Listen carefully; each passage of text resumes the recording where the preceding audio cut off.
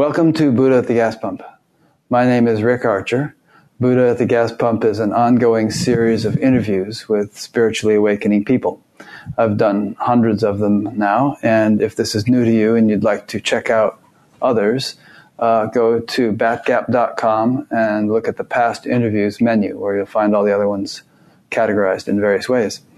This show is made possible by the support of appreciative viewers and listeners. So if you appreciate it and would like to support it in any way, go to the website. There are PayPal buttons on every page. My guest today is Shakti Katarina Maggi. We first heard about Shakti some months ago when Zaya Benazo, who's the mother of the Science and Non-Duality Conference, got in touch with me and said, Rick, Shakti Katarina Maggi, something like that. You have to interview her. She's great. So here we are. Welcome, Thank Shakti. you for having me. Thank you, Rick. And it's been delightful getting to know you over the past couple of days when we've been doing little technical testing and stuff of our microphones and things like that. I'll read a little bit of your bio, but I won't read the whole thing without interspersing to ask you questions. Let me start chronologically. Well, first of all, you're from Italy. People will get to hear the accent in a minute. You used to be a journalist in the financial industry world, didn't you? Yeah. I was writing the last years of my journalist career. I was writing actually about Wall Street. So, yeah. Wall Street, okay. Yeah. But we're going to go back farther than that. You say that the first glimpses and non-definitive openings to self and the true nature of reality began to occur for you at a very early age. Yeah.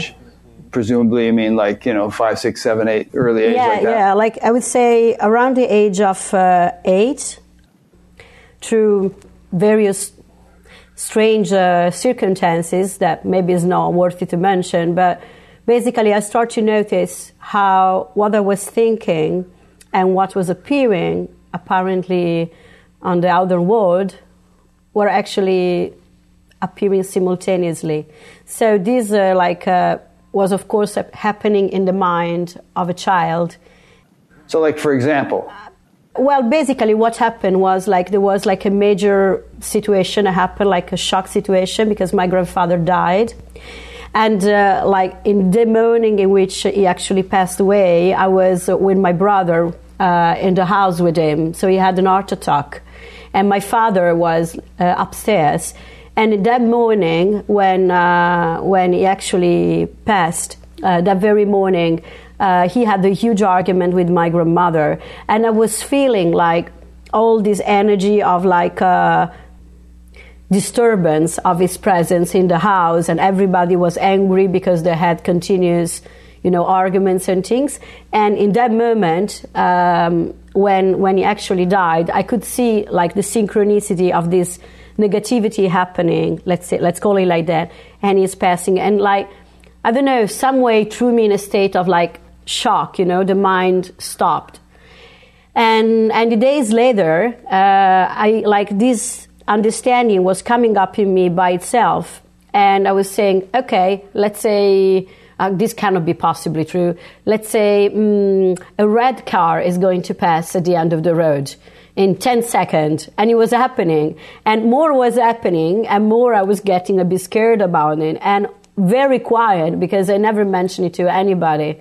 But for me, the death of my grandfather has been probably something that was so strong and shocking, because I was there. I was very young. I was very little, and it's through my attention within. It's I noticed how everything was happening in a kind of synchronic way.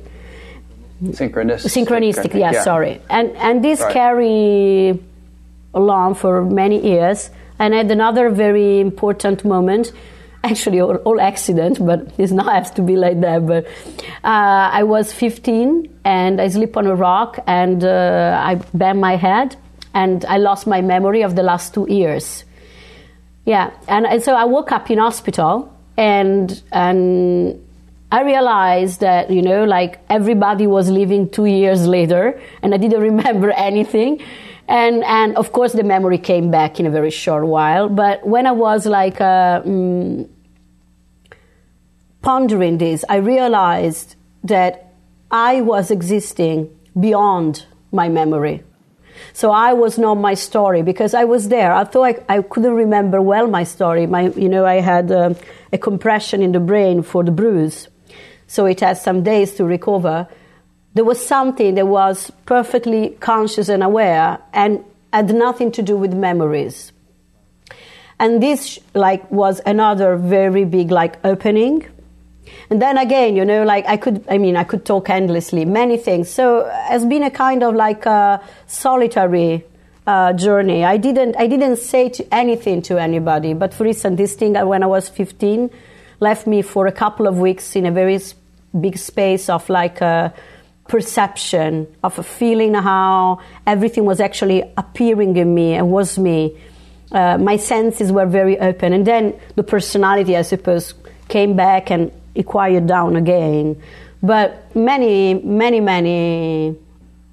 let's say, situations, glimpses happened on the way.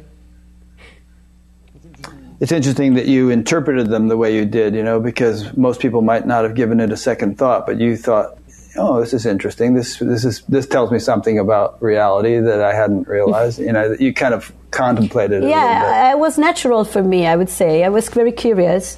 For instance, one time, actually, when my grandmother died, sounds very odd now, and bringing up all my family, but it's I had another thing of realizing, okay, she dies. She was very dear to me. She dies.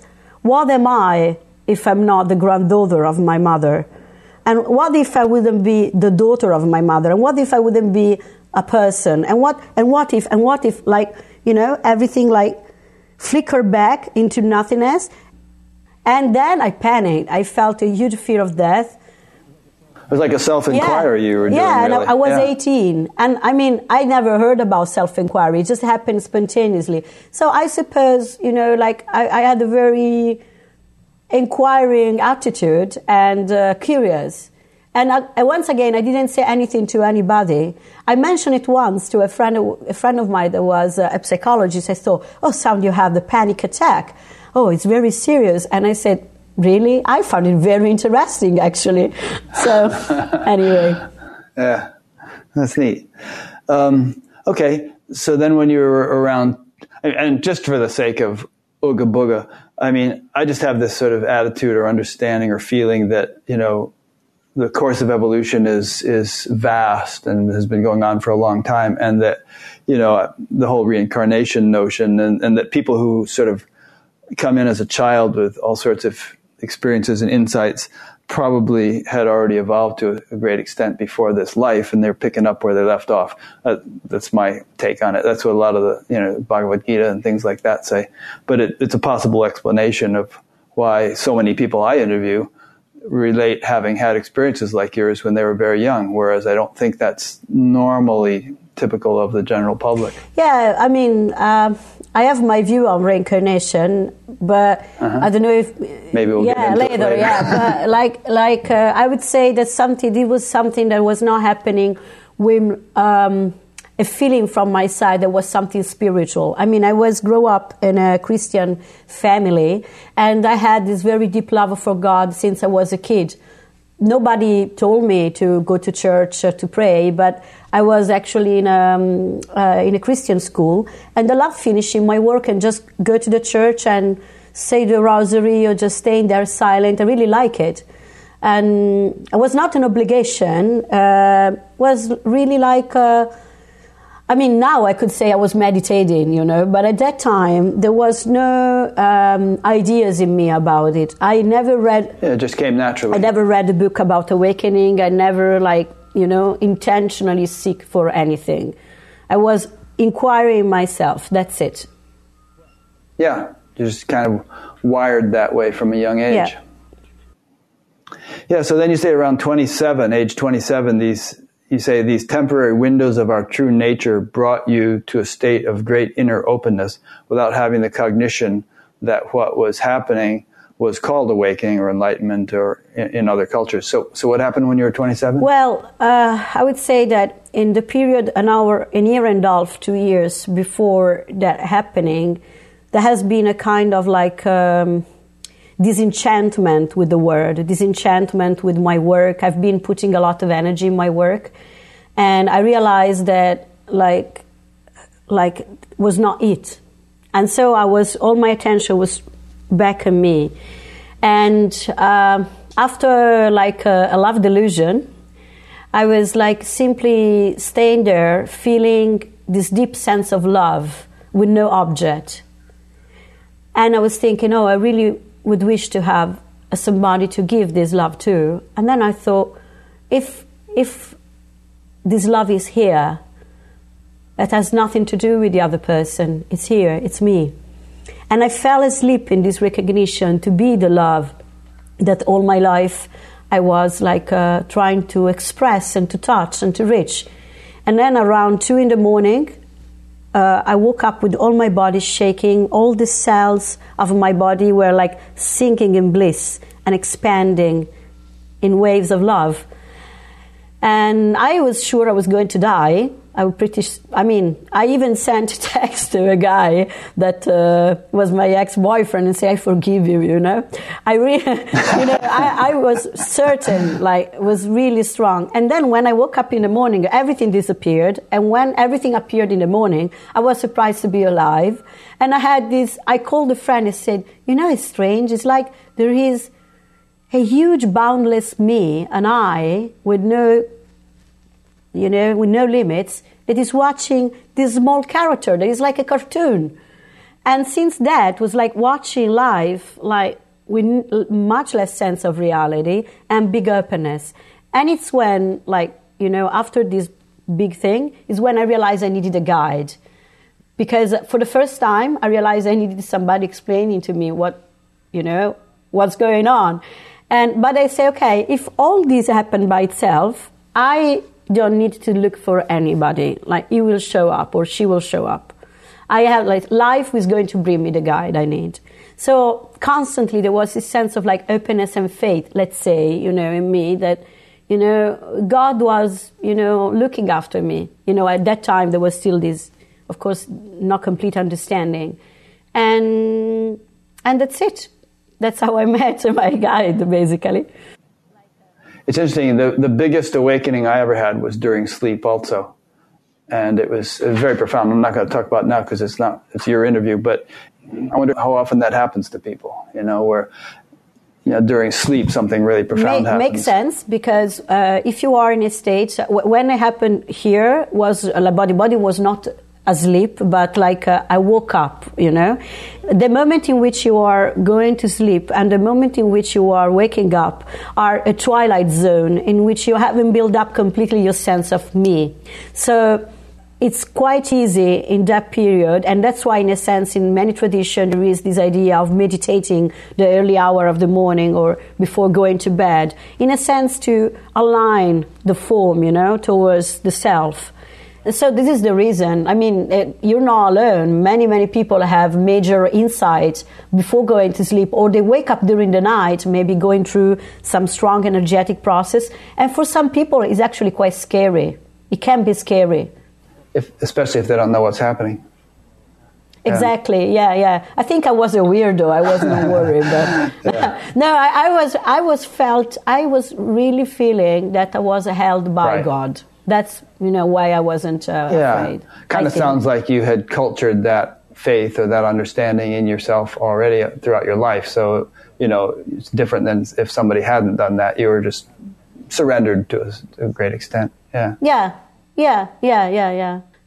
It was just happening spontaneously. But until I met my guide, there was 3 months later, this bigger, say, opening up. I never even heard the word alignment or awakening. I have no idea that people were looking for it. I knew people were meditating. But you didn't know why. But I never really thought about it. At all. It's interesting, in the Vedic tradition, they talk of, there's this word turiya, which you've probably heard of, which means fourth, right? And it's called fourth because waking, dreaming, and sleeping are considered to be the first 3. Or the other 3. And it's thought that between each of those 3 states, waking, dreaming, and sleeping, there is a gap as one transitions from one state to the other. And in that gap, one can experience the fourth, or Turiya. And that over time, as one evolves, the gap gets wider or clearer. And eventually Turiya, or the fourth state, is experienced continuously 24/7 along with waking, dreaming, or sleeping. But it's most likely that it's first going to show up as one transitions from one of those three states to the other. Yeah, I mean, like Turiya, in my understanding, is simply the background of everything, is the empty awareness. And like when you actually pass from a state of consciousness to the other, there is the possibility to see how everything is unreal. Right. So if something is changing, it can be solid. When still I was inquiring, like around my 20s, I was sometimes asking myself, what am I when I'm not the girlfriend of somebody or the journalist? What am I in between things? When I change my clothes, like my masks, what am I in between these two appearances? So it was something that was happening very spontaneously and can happen to anybody. I mean, in a sense, I'm the living proof that this can happen to anybody. And because it belongs to human nature, it doesn't belong to seekers. Conscious seekers express it, but it belongs to human nature. It belongs to everybody. And you might extend it to say, well, what am I if my arm gets cut off? Or if my body dies, what am I? Yeah, of course, yeah. Yeah, I mean, like, in a sense, it's only when you see that, like, all these, you don't belong to what appears, but what appears belongs to you, that you can love life fully, until you think you belong to the body or to the mind or to your story or to what appears in your life, then you remain attached to it and you feel imprisoned and encaged. Where instead, when like your attention comes back on the true you, then you see that everything belongs to you, and there is this sense of freedom, but at the same time of deep love, really, for everything. So you alluded to your teacher a couple of times, and maybe we could talk about him now. So you had this awakening experience, and then about 4 months later, you met your teacher. Is that because you realized? I think you said you sort of needed one, but you expected the person to just show up when the time was right. Yeah. I mean, like after this bigger event, I realized that for me it was needed a teacher, but I didn't look for it. I said, okay, life will bring it to me. And I wait. And when I, like, really by chance, let's say, I was called by a friend to go to a satsang. And at the time, I didn't even know what a satsang was. Just sat there, and this guy that was Bodhisattva was actually in that moment talking about his own first awakening. And I said, okay, that's what happened to me. And literally 5 days later, like, I realized that Katerina never existed. That was my own imagination, and all this was a movement of my own being. At that time, I wasn't able to express it as now, because it's not been integrated, but this recognition has been like steady in the sense that after that moment, I never felt to be a person again. I never like identified with the me. The me came back big time, of course, but I never bought it. I never it didn't predominate. Believed it. No, never. Like and I don't know. Like maybe this is a bit unusual, and I suppose it's because I had this like opening since I was very, very young, and so I was already like in a sense without knowing it in a state of balancing on this, where instead the majority of people I met, for the majority of forms, let's say, consciousness opens up, and then there is a period of like a pendulum of the mind in which like you fall back into identification, and then again you see your openness, and you have to see that this movement happens in you, as you. Yeah, I went through that for a number of years before that big experience that I told you about, and when you fall back into the identification, it was always so painful that I would feel all day long. I would feel I can't wait to go to sleep at night, where I can just blot this out and not feel this anymore. Yeah, because that moment it can be really like painful, because at that point, you see, the grass on the other side of the hill is greener, and you know that there is a space of freedom and joy, unconditional, and you seem to be doomed again in the patterns of identification. And it requires understanding to see that those patterns happened, but they don't happen to you. They do happen in you. And they are part of, basically, in a sense, I would say, consciousness, like being able to welcome all its manifestation. But for a period, you fall back in these ideas, so these patterns are not actually free to come to the surface of consciousness fully. Because in my understanding, it's actually after awakening that you start to have this purification big time. Before then, the sense of identification with the me prevents the full surfacing of certain patterns, because there is always a me to which all this is happening to. Where instead, after awakening, that's why I say for me, awakening is the beginning of the journey. Awakening is as the moment in which your attention comes back to emptiness. That is the moment in which the purification and integration and embodiment of awakening can happen. Or can accelerate anyway. Well, there has to be some purification beforehand too, because the vessel's being prepared, to experience consciousness or to awaken the consciousness. But it's still like a little cup of water where you can't really dissolve too much mud in it without muddying up the water. But then once the cup kind of breaks, then you could take whole shovelfuls and throw it in, and it can dissolve. So the capacity to process or resolve all this identification and conditioning gets much greater, right, after awakening. Yeah, because taking your analogy of the cup is the me. If you are the ocean, it doesn't matter how many drops fall into you, or how much currents are moving, or how much wave. It doesn't matter. It doesn't mean that you don't feel the emotions or the sensation that those patterns are involving. Of course, you feel them big time, because you feel them for the first time, really, full force, as you said. But because there is still this hook on believing to be a person, it's still marginal. Something is happening, of course, but it's not really like the real process, in my understanding, happens when you really stand in the emptiness, and from emptiness you watch all the layers of personality coming up, and then you integrate them on any level of your being. Yeah, I agree. The capacity to process it becomes much greater because you have a solid foundation. Otherwise you get blown off by every little thing.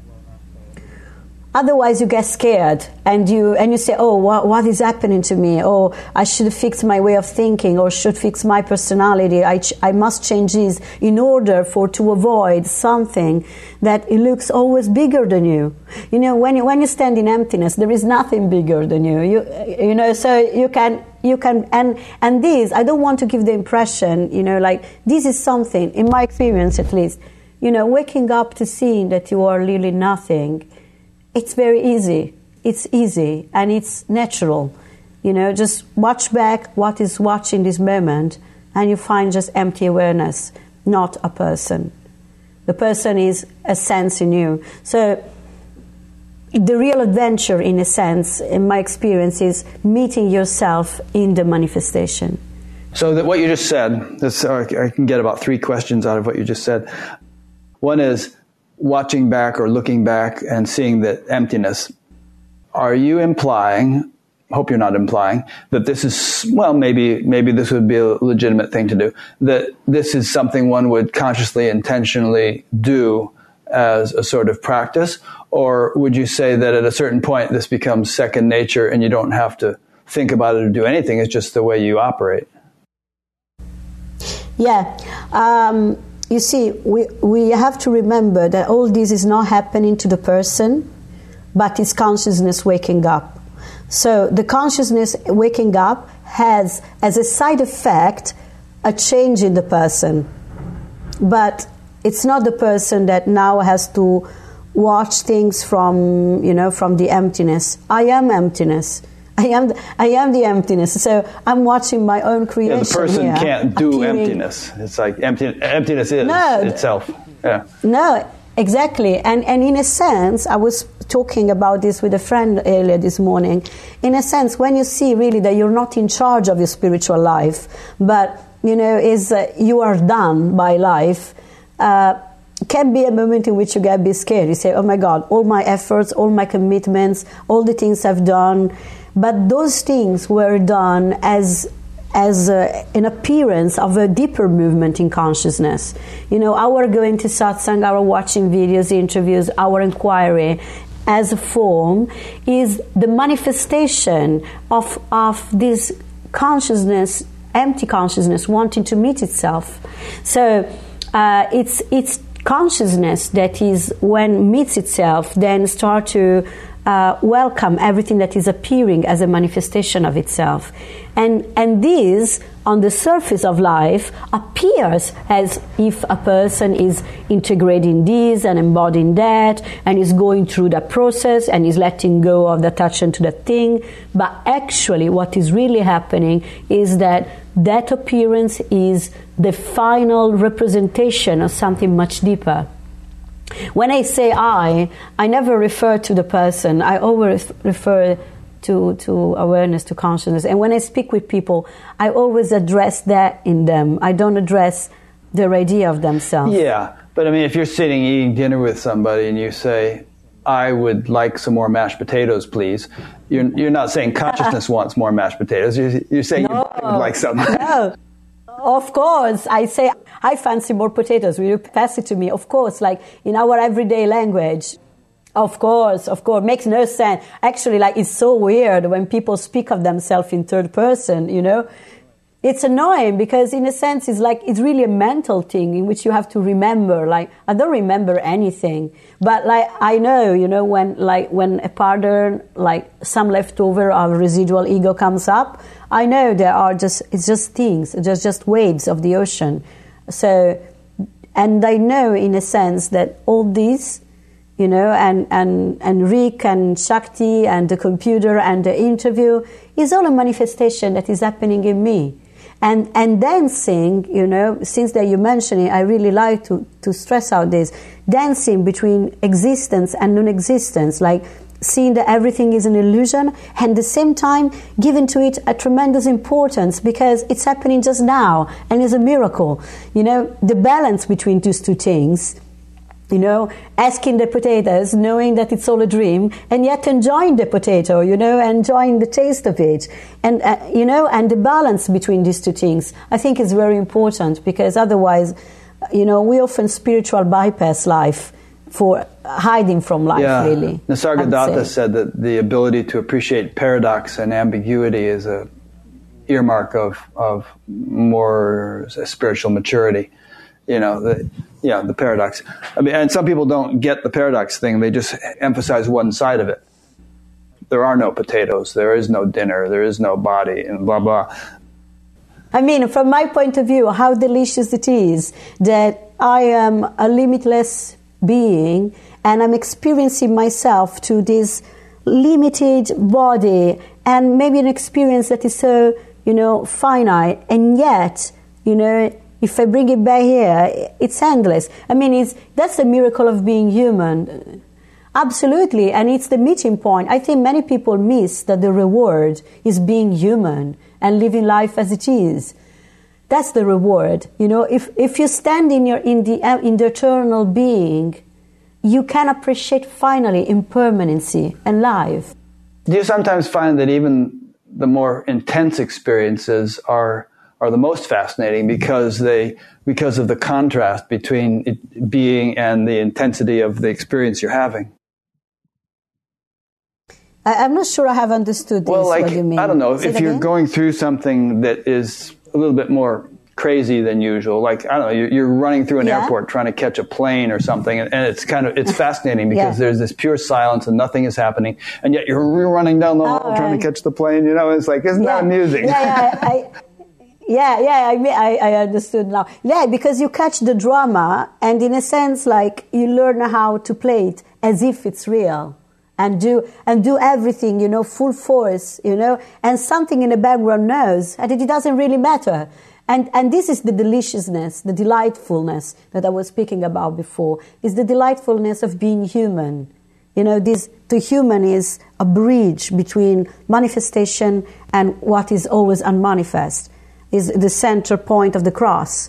And that part, you know, verticality of being and infinite manifestation is you. It's the adventure of being human, and it's totally fascinating, and it's the reason why we are here. You know? Yeah, I was listening to something. I think it was one of your talks. I listened to about 6 hours of your talks this past week, and there was a woman who was somehow, I think, if I can remember this correctly, she was talking about. She hadn't totally resolved this issue that we're talking about right now. She was talking about aspirations and having aspirations or not being able to fulfill aspirations. And it reminded me of a verse in the Gita, which is that, you know, you have control over action alone, but never over its fruits. You know, so you just don't live for the fruits of action. So, and you know, that is to say that you can be established in being and have motivations and desires and intentions and aspirations and all those things. Of course. But if they don't work out, it's like, oh, the divine has a different idea for me. Yeah, exactly. It can sound a kind of contradictory or weird if you don't watch it from emptiness, but you watch it from the idea to be a person, to see how you can get engaged with life, you know, full force, and really like being, you know, passionate about things and being detached at the same time. And yet, you know, when we were kids, we were living like that. You know, I do sometimes this example, for me is really like clear. You know, when like we were like on, you know, on the shoreline, building up a sand castle, and we were totally passionate, like doing the door and doing all the castle and doing everything so precise, and we knew that the sea was going to destroy it. And we fought with the sea, but at the same time, was okay, you know, was okay. That was just a game. You know, the fun of life, the delightfulness of life comes from seeing that it's all impermanent. And if you stay, as I said before, in this thin line between seeing that everything is an illusion and watching the wonderfulness of life, and like from the emptiness of you and your form, that center of the cross, that where there is this heart that is open and inflamed, that is the door, you know, to understanding that you're here to meet life, you're here to play your part as a form, to become yourself as a form, steady in the recognition that you are emptiness, silence, that you're free. I don't know if all kids are as dispassionate as you just said. I mean, the kid's going through the supermarket and sitting in the shopping cart sees a candy bar. Mom, I want the candy bar. Mom, no, you can't have the candy bar. And there's all this screaming. But then what happens is 5 minutes later, the kid's forgotten all about not being able to get the candy bar. So, you know, there's an initial sort of resentment to not getting the desire fulfilled, but they usually move on more quickly than many adults do. Yeah. Because they don't stay in the horizontal mind, they don't stay in the story, they live everything vertically. That's what I was trying to express before when I say the cross is like meeting the horizontal display of life, that is space and time, from the verticality of the moment, and meeting it. Everything is like so intense and real in the moment in which it happens, and then disappear. And you meet it and it disappear, and you meet it and it disappear. And these, you know, filling yourself with the manifestation and emptying yourself out of it, it's the joy, it's the pulsation of life, actually. And kids do this naturally, but when we grow up, we tend to remain attached to our stories, so we remember about the candy bar 10 years later, and we speak maybe with our analyst about... my mom was so cruel, you know, she wouldn't let me have the candy bar. Yeah, and maybe, you know, like putting things that are not even there sometimes. I'll say this, you know, I have great respect for therapy because sometimes it's very useful to come to terms with things, and I'm not against it at all. But I can see that for what matters spirituality, it's not of any use, actually, because it speaks about the me. Although sometimes a messed up me has impediments for spiritual development that a little bit more healthy me might not have. Would you agree? Yes and no. In a sense that I agree that might be more difficult to be somebody, if that somebody has heavy conditioning. But in a sense, that heaviness might be a tremendous trigger and pull for seek for. I saw people really, really struggling in their life, so open to listen to this message, because in a sense they say, okay, this finally makes sense. And other people that were more like functional, and having a more like functioning life, more, asleep in their comfort zone. Because their life works. So I would say that there is a justice, there is a balance in everything. I think that was my experience. I mean, I was 18 years old, high school dropout, getting arrested, just difficult times. Wow. And when I finally learned meditation, it was like, holy mackerel, this is really what I needed. And so I stuck to it like glue, Yeah. We have to remember that there is no, as we said before, a person looking for truth. It's actually truth that is looking through us. So truth that it's us, it's our true nature, is looking for itself anywhere. And sometimes people that have a bit of like a bumpy road, are people that have a tremendous natural passion for life and for truth, and they want to know it, and they disobey maybe the rules, There is a beautiful expression of Osho that used to say, only rebels reach God. That I quite agree. You have to be a rebel to go against the idea to be a persona, and remain insane in it.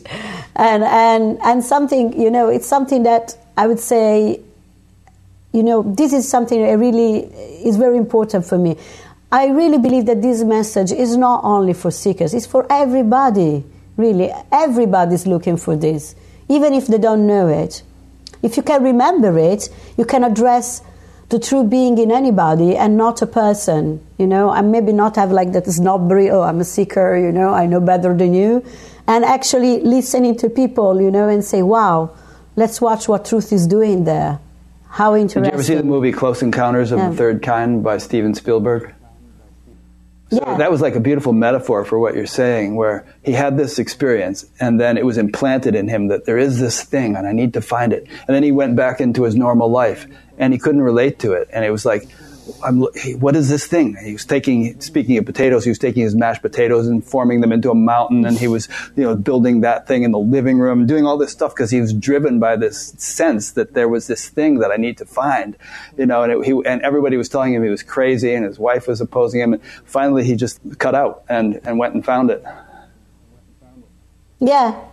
I mean, like sometimes, like if we watch the life of people from this point of view, we see there's something way bigger than looking for a girlfriend or looking for a job or looking for approval. What is actually driving our life is truth, even when we don't know it. So if we watch this, we see that, in a sense, everybody in their own merry way or unmerry way sometimes are actually, coming to rest in this. And some expression of some forms seem never to fulfill this. But in my perspective, actually they are exploring dualities and polarities in a way that will make a consciousness more ready to encompass it another time, in another form. Nothing is lost. Even our mistakes and errors are perfect. I mean, it's not a person awakening. Consciousness is awakening through all its forms. So, in certain forms comes to full recognition. In certain forms seems to be asleep. But in that remaining asleep is actually knowing those polarities and meeting those polarities and making that knowing available for all consciousness. I don't know if I'm able to put in words what I'm trying to say, or if you get what I mean. I think you're saying it beautifully. I totally get what you're saying, and I think the listeners will too. And you and I were talking the other day, and we were saying how this is basically what's driving the entire universe. I mean, not only the forms, human forms on this planet, but the whole thing has this sort of deep evolutionary drive at its core, which is evolving and evolving and evolving all of its expressions to greater and greater capability to awaken to it's an their true endless nature. Recognition. This waking up is not something that happened in time, once to a person, and then, no. This is something that happens through the eons, through the centuries, through all the forms, through all sentient and non-sentient beings, like awareness is waking up. And we as forms are the glory of it. You see, like when really, you know, watching the manifestation from this recognition, it's something that really makes you appreciate life. It's so precious. You hate impermanency before then. You hate the people, you know, change and die and go away. When you watch it from this, you say, wow, it's so incredible. We are eternal and we experience death.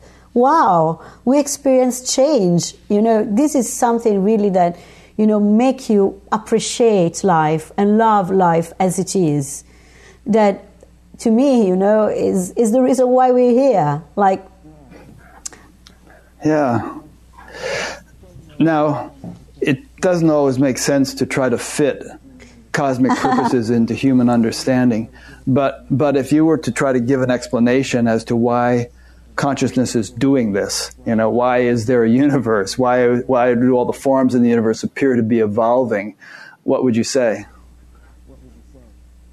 I would say that we all sense that there is something, even people that are atheists, they do sense that there is, there is something that is, you know, behind the sense of me, and it's knowing life, and is our true self.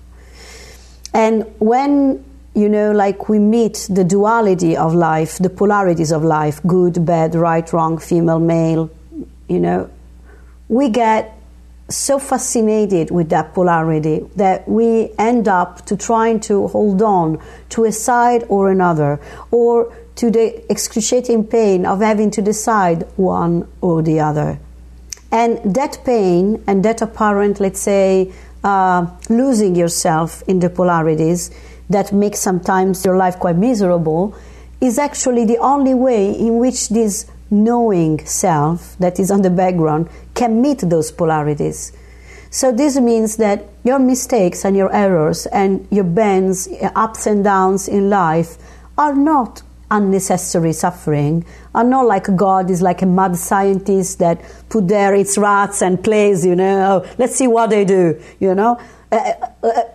God is a scientist that is so madly in love with his own experiment that he entered in the experiment as if it's one of the creature of the experiment. So we are at the same time the mouse and the scientist. And this is the incredible thing. So also, even when you lose yourself in those polarities, this is the only way in which, you know, consciousness can know that. Beautiful. As a living reality. And yeah. Right. Exactly. And these allow you to see your life. Doesn't matter how long is your life. It might be very short or very long, you know. Wow, I had that experience. I experienced that. You know, like, it's precious. When we fight with life, we don't see it, but we face with death. You know, people, for instance, that know they are going to die very soon, even if they are in a miserable situation, they really appreciate life as it is.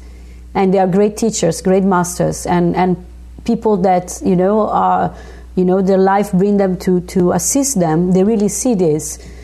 When we fight with life, we don't see the beauty, because we want eternity from it.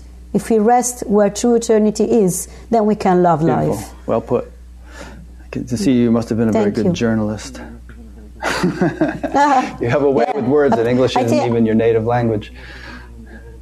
Well, I think life chose this form because it's good in communicating, and because otherwise, you know, to be honest, it's quite, you know, it's the last thing I would think I've done. You know, I would have done in my life. It's like sitting in spiritual centers. You know, the majority of people know about, you know, Veda and things way more than me. And of course, in these years, I've been reading things, and I'm interested in knowing and gaining more knowledge, because I think that knowledge is important to make bridge with people. But like, was the last thing, you know, that I thought I would have been doing. They didn't train you for it in journalism school, but yet they did. Yeah, thank you. Thank you. To use your analogy then, just to wrap up that point, it's as if the scientist says, well, I think I will become a mouse, but I'll also remain the scientist. And as a mouse, I'll forget that I'm the scientist, but I want to do that for the sake of the play of this situation here. And then as a mouse, I need to sort of somehow wake up to the fact that I'm really the scientist. Yeah, I mean, think about it, if you want to make the game really nice, would you want to know that you are the scientist since the beginning, or would you prefer to discover that on the way, put in some clues there? Yeah, it's more, the term Leela, meaning play, and it's sometimes said that the whole creation is the play of the divine, Leela Shakti. And it wouldn't be so much of a play if you were constantly aware from the outset that it was only a game. It's more of a game. Yeah. It's like when you go to watch a movie, you kind of want to put in the background the knowledge that this is only a movie and really get into it to enjoy it. Yeah, exactly. So, the game is that you think you're locked inside a little form, and then you discover you're not. And when you discover you're not, you finally enjoy the labyrinth. And to me, it's fascinating. It's really, really, really beautiful. And I hope these words give some sense to who might listen to it, that their life is not, doesn't have to go in a certain direction.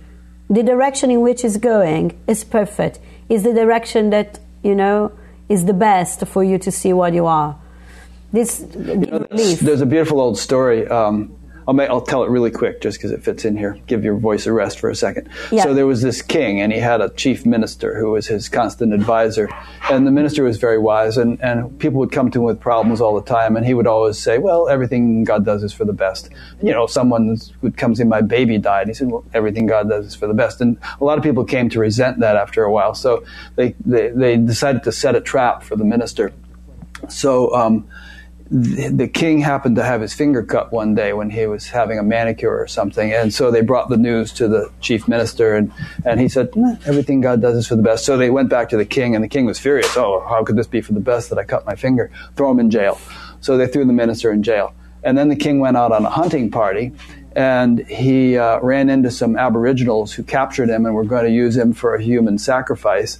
But when they were preparing to do that, they discovered he had this cut on his finger, and he was therefore unfit for sacrifice. So the king realized at that moment, oh, God, everything God does is for the best. I feel so bad now. I threw my minister in jail. I got to go back and apologize. So he went back to let the minister out of jail. He said, oh, I'm so sorry. And the minister said, are you kidding? He said, if I hadn't been in jail, I would have gone with you, and I didn't have a cut on my finger. They would have killed me. That's a great story. I really like it. It reminds me of that Zen story that says of the farmer that had this broken leg and then can go, maybe is it good? Maybe yes, maybe not. Yeah, I mean, life is an amazing adventure. I like to go to sleep, to be honest, every night and thinking, wow, if this is my last day, wow, thank you, life. I tend to try to live life like this, to really put my heart in what I do, and and play the game, and if mistakes or errors appears, or apparent mistakes and errors appears, they are part of the learning curve. And I understand that, some people think that those moments of crisis, those moments of darkness are something to avoid, to finally arrive to light, where instead it's more about the light of our being meeting the darkness and dissolving it and discovering the beauty of it. Meeting our humanity from our divinity. That's it. This is. Not like as a person looking for God, but as the divine making experience of being human through us, and meeting those dark moments as part of our creation. They are our creatures, our son and daughters. So would it be, in light of what you just said, would it be true to say that if you try to avoid those dark moments or hide out from them or medicate yourself in some way, then you're depriving the divine of the opportunity to clear them up? Yeah, I mean, like, this could be brought to an extreme. That is not, of course, my intention. It's not that you have to have a miserable life so, consciousness can have, more knowledge. It's about, like, seeing how life, in its ups and downs, it's all part of our embodying and meeting and integrating ourselves in a manifestation, and see the beauty. There's bliss in this, in meeting life as it is. So when you have dark moment, of course, like, the body, the form, is made for pleasure. Like, the body looks for pleasure. It doesn't look pain, You have to be a perverted mind to look for pain. So naturally, the body, if you go for the needle, I do like this, or with a flame. So the creature, the form, looks for something that is pleasurable and nice. At the same time, the emptiness that is watching that, if pleasure doesn't happen but pain happens, can meet the depth of pain, can meet the sweet poignancy of sadness, the fire of anger. You can meet yourself fully when you don't avoid a part, because the suffering is in the avoidance. It's not in the life itself. Yeah, in one of your articles on your website, it was about the disappointment of love. You said, the quest for love can go on for a long time. If you're lucky, it disappoints you quickly. If you're lucky, your heart breaks. And when it breaks, the expectation that love comes from the other will be disappointed. The more this disappointment happens, the more your heart opens. The more your heart opens, the more you open to love. Yeah. I mean, your heart are really to get broken open for you to see that you are the love that you are looking for. And it doesn't mean that it happens to suffering. It can happen also to falling in love. When you fall in love, when you see yourself in another person, the boundaries of the me get expanded, and the place in which you are expanding is actually silence. But if you would expand endlessly, probably you would meet the fear of dying in that love. So in the majority of cases, difficulties or obstacles seems to appear, arguments, breaking apart, because it's too much, that love. So it's not that it's forcefully in a negative way, let's say, that our heart get open. It can also get open simply loving people. But I would say that if there is any resistance, this resistance must be dissolved. And sometimes life takes care of it, like bringing the beloved away, or like giving some, disillusion, some situation that make you feel sad. And if you can let that open up completely without avoiding sadness or pain or loneliness, then you know what love is. You mentioned forgiving an old boyfriend when you thought you were going to die, and you also mentioned that you have a boyfriend now. How has awakening affected your relationships?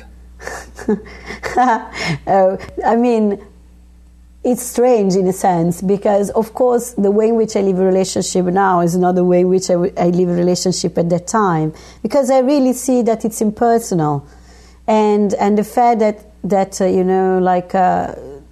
my boyfriend is with me since now 7 years, that is a long time, is a miracle. It's a miracle that we meet every day. It's a miracle that we choose every day to be together. Nothing is given for granted, and there is a great respect, and there is the seeing that I am what is living in both forms, in all forms. So my love, is impersonal, is for everything.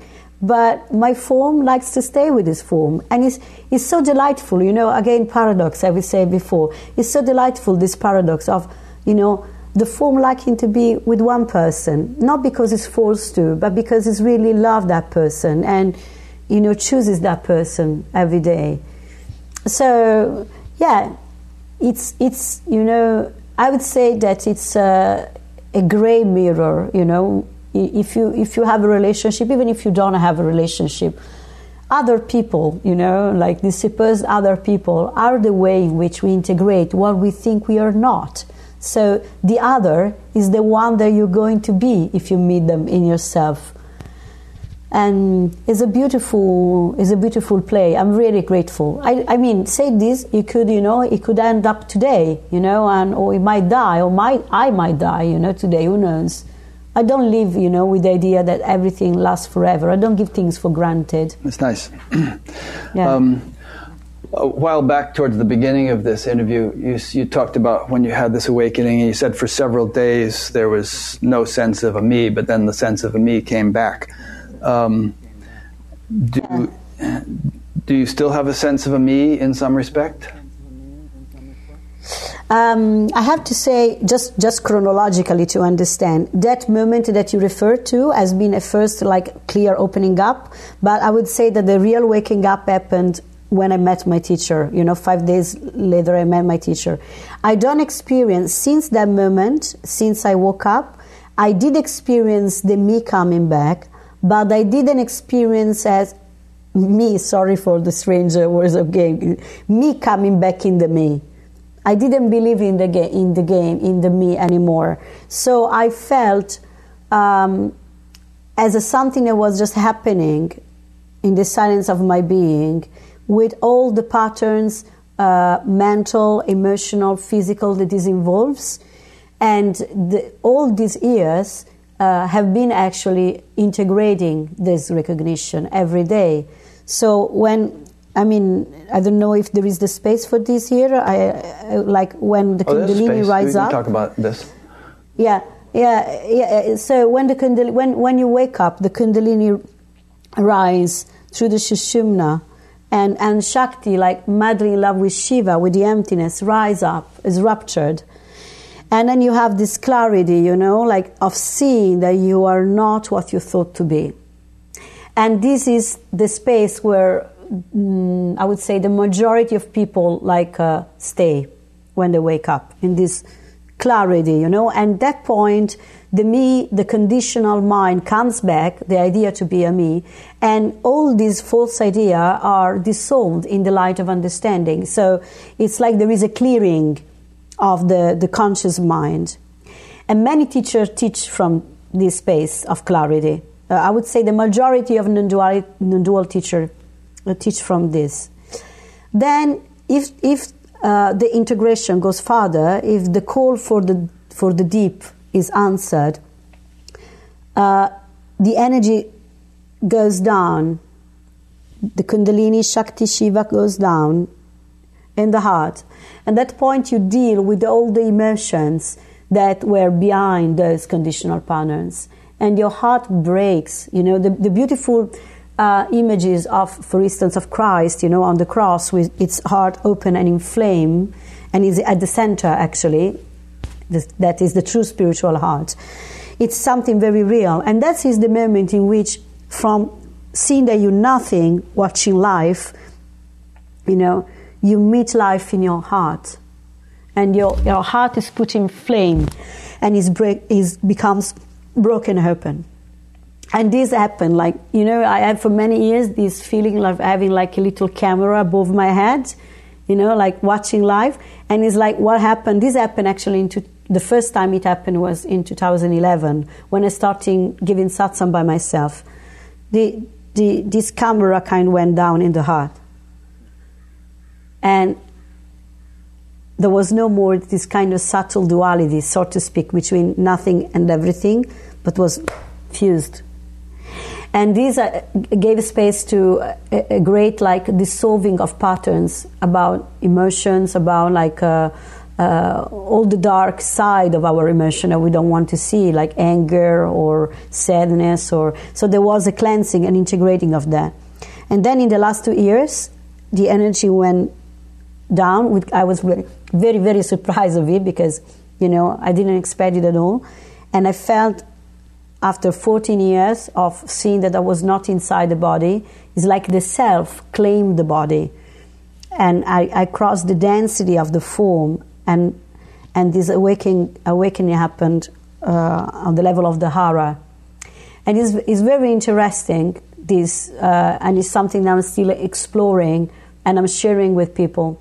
Because in a sense, this embodying the last part, after you clear up the conscious mind, the subconscious emotional response to conditioning, you go to the deeper part of conditioning, the deepest part of conditioning, that is the genetic, the bodily conditioning, the true unconscious in a sense. And meeting the form, meeting the body from the self, consciously, that's the point, it's incredible. And I'm still exploring it. I'm still, like playing with it. And I share what I've been seeing so far. It's an endless integration. But it gave me a lot of love for life and for substance and for matter, and see that matter really is myself condensed as that physically. So a great sense of connection with things. That's nice. There's a lot to discuss actually in what you just said. Let's dwell on this for a while. So firstly, people will probably remember that Adyashanti often talks about awakening in the head, heart, and gut. I think that's kind of what you were just saying. And first you were saying, okay, most teachers teach from the sort of awakening in the head area.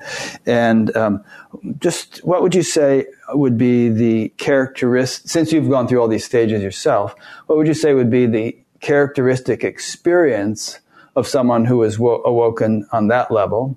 And also, if they're teaching, what would you say would be the quality or nature of their teaching, if that is the extent of their awakening? I would say that are those kind of sharings, and of course saying this, I have great respect. Yeah, and it's great respect for everybody, because everybody is giving his own contribution where they are. And but what I see that sometimes when the experience of somebody in all his honesty is just here, you have this clarity that doesn't match with life. You have people that, saying you like, oh, everything is an illusion. Like, there is nobody in the body. That's it. It's all just one play of consciousness. That's it, Like, there is nothing to look for. There is nothing to integrate. All is just an illusion. And you feel they are a bit disconnected from life, actually, and they're not very human.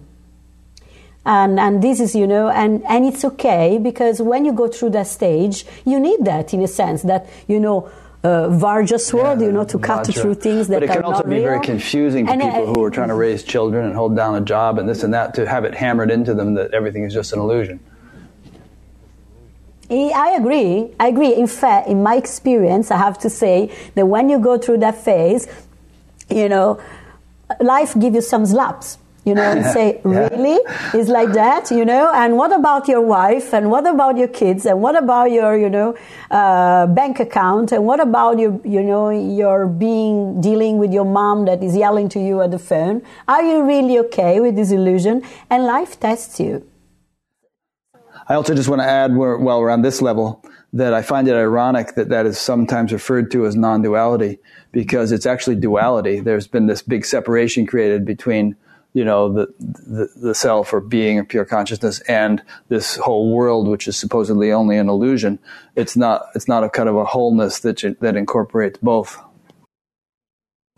I agree. And in fact, what I say often is that the journey is watching and experiencing duality from our non-dual being. We are non-duality, but we're here to experience duality. And to avoid the duality is the greatest duality of all. It's like something is separate from what you are. One thing is dualism and one thing is duality. Being attached to duality is dualism, and that is the source of suffering. But if you rest in the non-duality of your being, then, meeting duality is the prize, is the reward, is heaven on earth, it's the paradise that is between us, amongst us, makes much sense. When instead, and it doesn't mean that life is always pretty, because sometimes life is raw and violent and, it's innocent. Life doesn't know the difference between good and bad. We put a label on it. So it doesn't mean that if you wake up and you rest in emptiness, then everything is going to be okay. This is a kind of fairy tale of the seeker.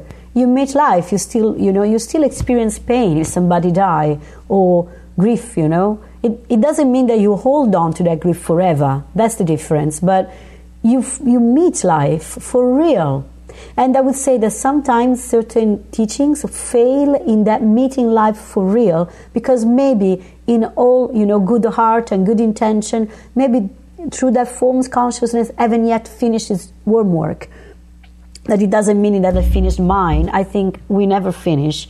I think we're here to experience the labyrinth, as we said before. Until we have a form, we project a shadow. And so until we're here to dissolve polarities. It's endless. I'm just telling you, and whoever is listening, how it is for me. Yeah, you're speaking from your own experience. Mm-hmm. What I discovered so far. For instance, I didn't know about these three, levels, and somebody told me, Adyashanti spoke about it. I say, oh, how beautiful. And after, this happened, like all these teachers that have actually spoke about also Aurobindo mentioned, this integral yoga, And I say, wow. And they never appeared in my life, these notions, before. It's like, only when I experienced it, I said, okay, this is what he's talking about. This is what he's talking about. It's like life gave you a feedback, give you a feedback on what is going on. Same thing that happened earlier in your life, when you figured, if I need a teacher, the teacher will come. Yeah, exactly. And it's for like this for everybody. When we're ready, the right informations come. Okay, so we've talked about what the experience of life might be like once the awakening has happened on the head level, and how one might teach once that awakening has happened. How about the heart level? What would the experience be like once that awakening has progressed to there, and how one might teach if that has been one's realization? I would say that, actually the first great master comes into my mind that teaches from an open heart, and of course I'm not comparing myself to it, I'm just giving an example, is actually Rumi, or St. Francis, somebody that is like expressing pure love, and like letting, like really taking whatever happens in your life as something to be alchemically transformed in the love. And let go of. Is that kind of process. So you have some teachers that are exploring this part, and are teachers that are actually inviting you to invite life, to invite grief or sadness or anger, and to not to intellectually work them out, in a story, but really meeting them, in your heart. And this is what you see in this kind of teachers, that you feel that, I would say the trademark is compassion. In speaking about, the greatest, are Rumi and St. Francis are great example of this, of like greatest masters of this. Yeah. So there wouldn't be that coldness and aloofness that you sometimes see in sort of Neo-Advaita teachers. There'd be more of a sweetness or something. I'm just trying to categorize a little bit. Yeah. Of course, we are generalizing. I would say that it also has to do really with the characteristic of the form. Different personalities. Because, for instance, my teacher, for instance, was very aloof because he was British. At the same time, he had a great heart, and this deep love, that is stillness, was very evident when you were close to him. But other forms are more like I'm very extrovert, for instance, because the form is Italian. So so I hug and I joke, I'm more. But this is the form. It doesn't mean that if you are introvert or more aloof, you don't know this. I would say that it's more about in your teaching. Are you addressing the me with compassion? Are you addressing the personality with love and compassion? If you do, then this. I would say it is more this, because otherwise, you have personality differences, and this might be confusing. Okay, and let's take it to the third level, the hara level. What would the experience be like? What would a teacher who would realize to that extent be like? Well, what I can only speak of myself, and I have to say this is quite new, because only a year and a half, 2 years that this has been happening, and I'm meeting it.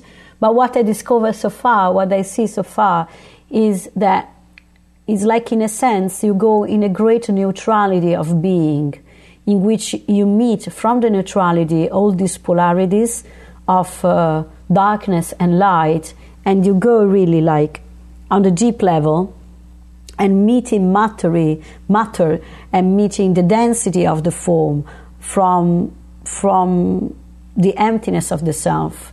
And what I notice, at least in the change in my sharing, if this makes sense to you, is that at the beginning, maybe many years ago, I was trying to bring people to understand what I was talking about, and then I was trying to bring people to feel what I was talking about and address them in the feeling, and now is nothing. They just appear in my awakening. So people wake up in myself. I am the emptiness in which they do wake up. There is no homework. They don't have to understand or feel anything. So that's your perspective, and that's their experience. I suppose, yeah. Like the majority of people that speak to me after a meeting, maybe the one that didn't like it don't speak to me, I don't know. But like the people that speak to me after and say, when I come here, I forget my questions, and it's really hard to regain them. And it seems that it's all happening on another different level. It's happening on like a deeper level in which like we watch from stillness what we are.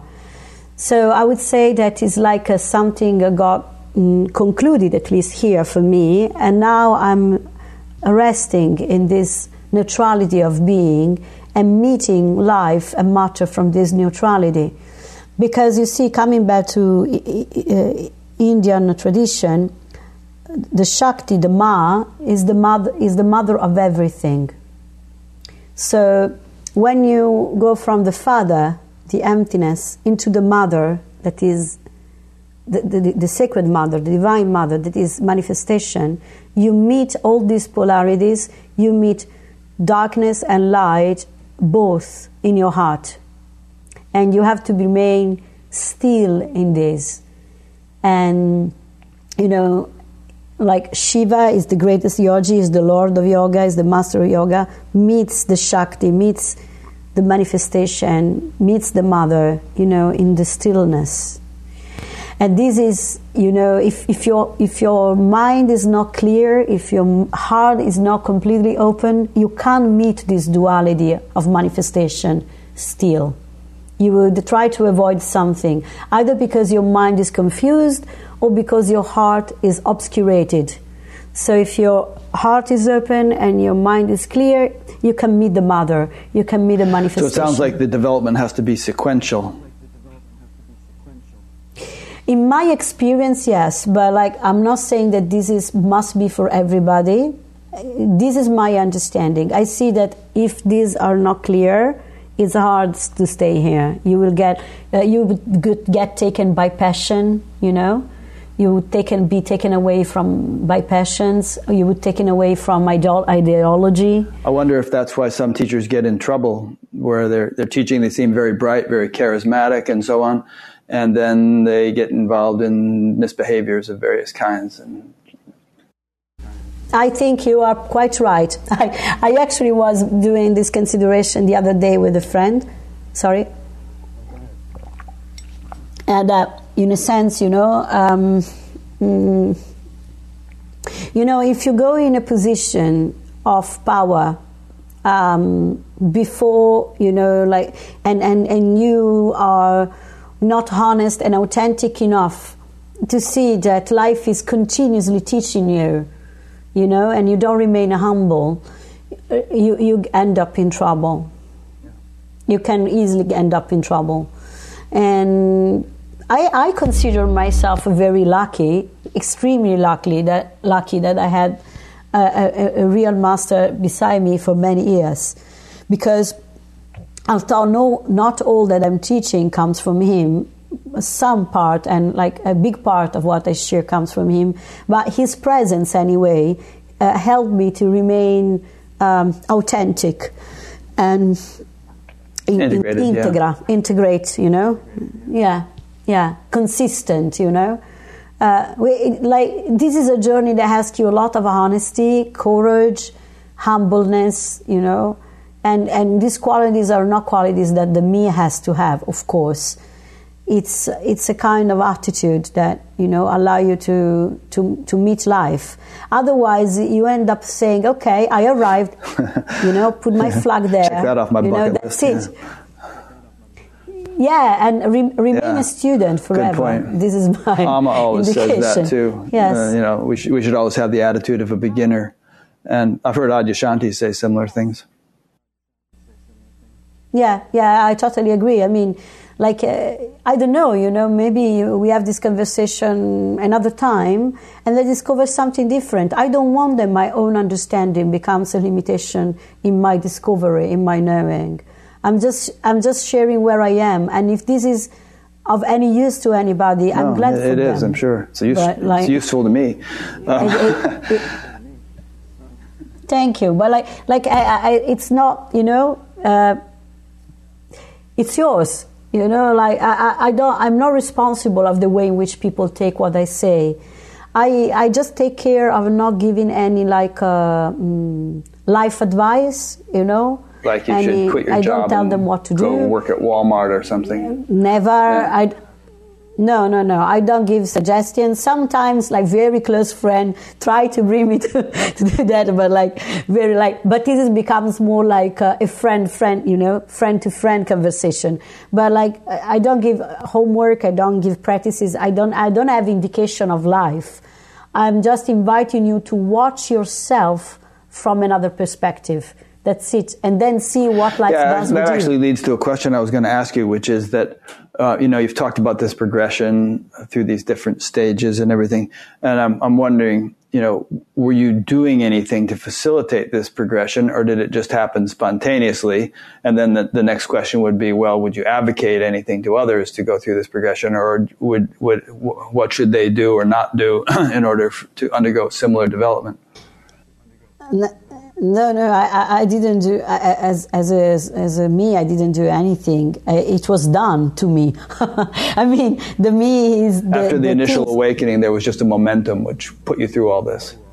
Yes, I mean, what we have to remember that this process of integration is not happening to the persona. To the person, is happening in consciousness. Is consciousness that remaining, the emptiness, awareness, remaining always untouched and pristine and still, meets itself in life. That's the movement of consciousness. So, although there is one awareness that is, as we know, empty, colorless, formless, soundless, blah, blah, there is endless level of consciousness, of manifestation of consciousness. So, when this process of integration happens, it doesn't happen to the person, but the person is what consciousness is working on. Okay? So there is no indication for the person because it's already spontaneously happening. It will happen spontaneously. And the call for truth, we say the father going into the mother, is all this is happening and spontaneously, and is progressing at the pace of how much honesty, courage, authenticity is there. Yeah, I'm glad you said that, because some people say things like, well, it's absurd to talk of levels of consciousness or anything because there's only this, there's only oneness, and how could oneness have levels? And I think the answer would be, well, oneness, pure consciousness doesn't have levels, but the degree to which it expresses or integrates or into the person has many, many, many, many, many possible levels, endlessly, perhaps. Yeah, endless. It's like the way in which I represent it sometimes, if I have to use an image that, of course, is not going to be the thing in itself, is like if you have a sun, and is endless rays, endless beams are irradiating. The light of the sun remains undivided and unbreakable and eternal, the undying sun of awareness. And so all its beings have this light that is the same of the sun, is one with the sun. At the same time, each beam is radiated in a point in space and time and appears as a form. Before appearing as a form, appears as subtle levels, more and more dense, until appear as a form. This means that the sun is knowing itself through its own beams. And the ability of remaining conscious of this all the way through this condensed and more condensed level is our ability to embody awakening. We could say that when the beam discover that the source of light is the sun, is the initial awakening. And the ability to bring down this light into matter and into density is the integration and embodiment. So simultaneously, we remain completely perfect and eternal where we are, and at the same time, we know ourselves more and more in our expression. And this is the embodiment. Right, and there's no end to that second part. No, it's endless, because once it's done for what seems to be this form, you will carry on anyway, endlessly, in your bigger form, your planet form, your universe form is endless. This is an endless universal game that consciousness is playing through all our forms, and we are at the same time the creature and the creator. Yeah. In one. Beautiful. One thing that always puzzles me, and I have discussions about this with a friend and other friends, is that this notion of loss of a sense of the I sense, loss of a sense of personal self. I can, in my own experience and understanding, I can see losing the sense that that's all I am, and realizing that I am something much larger than that. But to lose it altogether, I don't understand how living would be possible. It's like saying the ocean analogy. Okay, yeah, I'm a wave, but I'm not only a wave. I'm actually this ocean, but I'm ocean arising as this particular wave. So it's not like the wave goes away. It's more like one's limited experience that I am only the wave goes away. How do you relate to all that? Yeah, I mean, in my experience, it's like at the beginning you believe to be the wave, and in the awakening, if the attention comes back completely on itself, you discover you are the depth of the ocean. And actually, the whole ocean as manifestation can disappear in that. And you have really a disappearance of the entire manifestation into nothingness. Then the word comes back into life, and I would say a part of this energy that is now expressed will be on some level hooked in the form. Not that I feel to be inside the body, but some part of this awareness is engaged with the body. Otherwise, the body would disappear. Yeah, it would die or something. Yeah, I mean, if you have samadhi, you can have many levels of samadhi in which you have literally a disappearing of the manifestation, even a slowing down of time and a stopping. Right, but that's not a living experience. No, these are peak experiences. And I'm just mentioning you to say that to work in a balanced way, again, the cross, I really like this analogy because for me, tells a lot, is you remain belonging to the true self and experiencing life. So if I take a glass of water and I start to see the disappearance in 1,000 molecules, it's not really functioning, But taking a glass of water, being aware at the same time that this is a body that is happening in me, and there is no any Rick there. Rick is just an image in the screen. And at the same time, talking to him, everything is real, and drinking the water is the balance.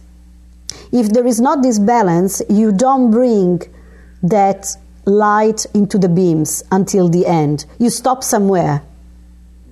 So meeting the form from the formless requires you to be so steady in the emptiness that you can actually engage into life.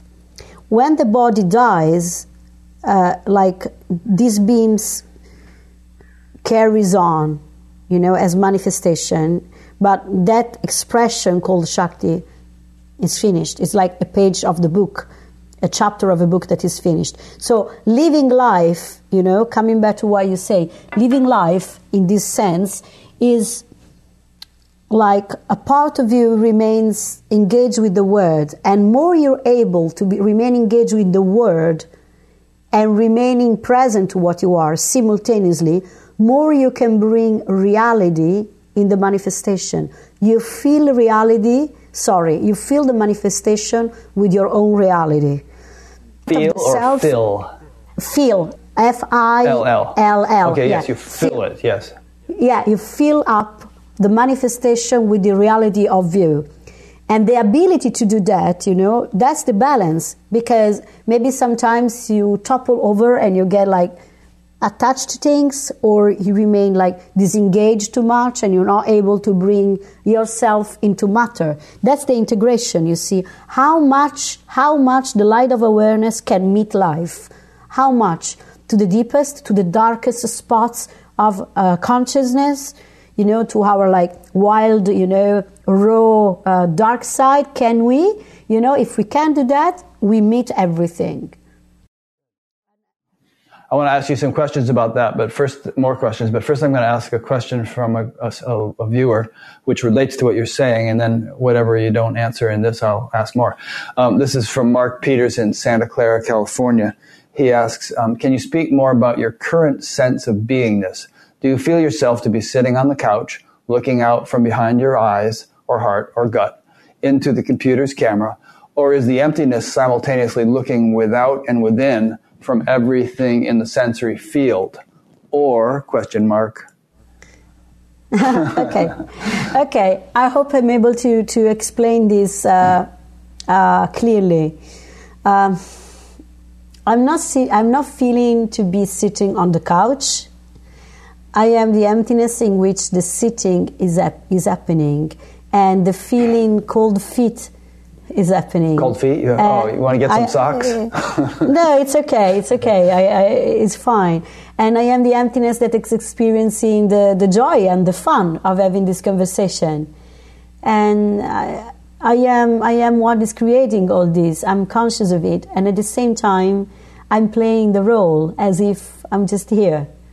There is no thought or feelings before these words. There is nothing before these words. These words come up from emptiness. And everything is arising from the emptiness of my being, including this conversation. But I don't know anything about this conversation. I don't understand it at the same time. I don't know anything, not in the way I used to know it. I am this conversation. I don't know it, so I know nothing, and I am everything. This is my experience. That's good. Maybe he'll have a follow-up question, but it reminds me of the way I tried to describe it if people ask, which is that I'm everywhere, I'm nowhere, and I'm right here. It's like all three are true, Yeah. And you can extend it to the creation itself. Here it is, and yet it's not. Nothing ever happened. Yeah. And both seem to be true. Yes, because you are the impossible meeting between form and void. Human experience is the miracle. Like incredibly, the formless appears as a form and is still conscious to be formless. This is impossible for the mind, because you see, the mind is an object. So the mind cannot understand this. I gave up my understanding. I gave up my feelings. I gave up everything in order to be everything.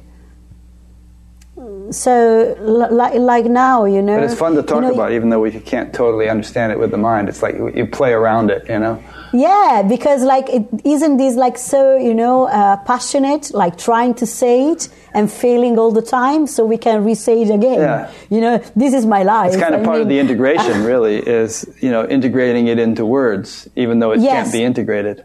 Absolutely, I agree with you. It's good that you said it, because that's why my teaching is made of question and answers, is not theoretical, because the people, when they are able to bring up on the word level and the sound, that deep feeling, that deep movement of consciousness that is moving, when they're able to bring it up into words, the consciousness is more able to see it clearly.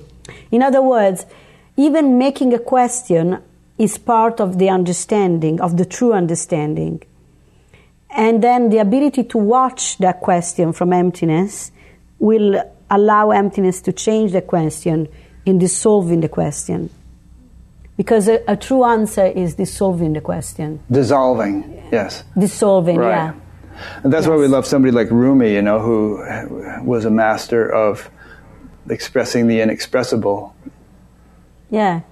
Yeah, because he was more in love with the love than with the words for the beloved. Yeah, like you said, So he was speaking from the heart, using words Yes. which usually belong to the mind, but actually channeling them from the heart, as it were. Yeah, and that is the integration, you know. When you integrate it here, you can speak out your heart. Yeah. And- Can you think of and- examples of speaking from the gut, speaking from the hara, besides Oh, yourself? there is,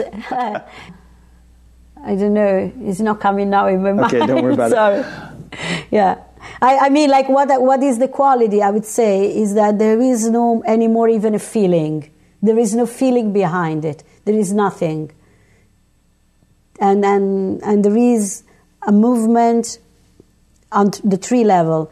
I would say, if I'm speaking about this form as a tool, okay, this tool is using these three centers simultaneously. So it is clarifying, opening the heart, and resting in the neutrality. It's simultaneous. Let's talk about the body or the person or the whatever we are as a tool for a second. So, you know, traditionally it's understood this tool contains a number of different components. There are the organs of action, such as the hand, mouth and the hands and the feet and so on. There are the senses, the organs of senses of perception, 5 senses. So those are called the karmandriyas and the jnanandriyas, I think. And then there's subtler components. You know, we hear talks like, you know, the jiva and the atman and the, you know, various subtle terms. And, you know, if someone says, well, you know, all sense of a personal self has fallen away, and there's just a functioning, this body, it's just a functioning anymore. Exactly. Is that your experience? Yeah, because we are the functions of God. As a forms, we are the functioning of awareness. So there is no person, there is just action. So Shakti is an action of the awareness. Rik is an action of awareness. And teaching, there is no teacher, there is the function. You see, the guru is a function. Guru, you know much better than me, is from darkness to light, guru, and is a function. And life is the guru. Life is the function through which consciousness is waking up. In this sense, life is the guru, and can appear as human forms sometimes that express that function. And if you remember this, you don't believe that truth comes from people. There is no truth coming from people at all. Truth is not in people. There is no truth in my words. Yeah. No, I understand that just part. An expression. Let's say, so Shakti Katarina is a function. And as a function, she has a body with its organs of action. She has senses. She can see, smell, hear, taste. And is that all there is to it? Or is there some kind of something or other that distinguishes her from other people that if we go into a room and we say, hey, Shakti, she turns her head because there's some sense of personhood still exists. It hasn't been totally obliterated. Is that true to say or no? There is not that turning of the head is not because there is a me here feeling that I'm turning the head and you're talking to me. So why does it happen? It's not easy to explain. It's happening simultaneously that I am the caller and the called that are happening in the emptiness of being. So I'm experiencing myself as the calling and as the called. But because I'm using this tool, and this maybe replies to your question better, because I'm using this tool, I'm experiencing like the vibration of the voice here in my mouth, you know, that is moving the lips and moving the skull because a sound is produced. And this is felt here because this is the tool. Right, but what you really are is all the people in the room and the table and everything else. So why doesn't the table turn its head, or why doesn't your friend Joe turn his head, you know, when somebody says, hey, Shakti? It's because there's something associated with this particular tool that knows that that's what they're referring to, you know? But because in your saying there is the assuming that there is somebody here that decided to move and there isn't. So everything is more clear if we understand this. All that is appearing is not appearing as a doing, is appearing as being, okay? So in my own being, somebody arrives and say, hey Shakti, and in my being this body is moving. But because I'm experiencing my own being through this tool, I experience the senses, the hear and the eyesight and the feeling of the tip fingers and all the rest here, because I'm experiencing, I'm touching myself, I'm touching my being through this spot. Yes, but when you even to say my being, it's not your being, it's being. You know? Yeah, but when I say my being, yeah. When I say my being, I don't talk. I'm not speaking about if it's mine. You know, my being, because everything is me. So that's why I say my being. That's why you're saying it. Okay. So anybody could say that. Everybody could say my being. Yeah, of course. Everything is my being. Yes, everything is the being. You know, but like there is not and anybody else that can say that, you know, in my word, because anybody else is an expression of my being. So in my being is happening calling, and is happening that I experience the body moving. But there is not an author of this action. It's clear here that there is no somebody that say, because I moved here, I move like this. The proof, you know, would be like if you watch, let's say, if you watch a movie, okay? And in the movie, like somebody is replying and say something. It doesn't mean that there is a person inside the screen actually moving. It's just the appearance of that. So the appearance of that is actually, the entire appearance of that is a movement of your own being.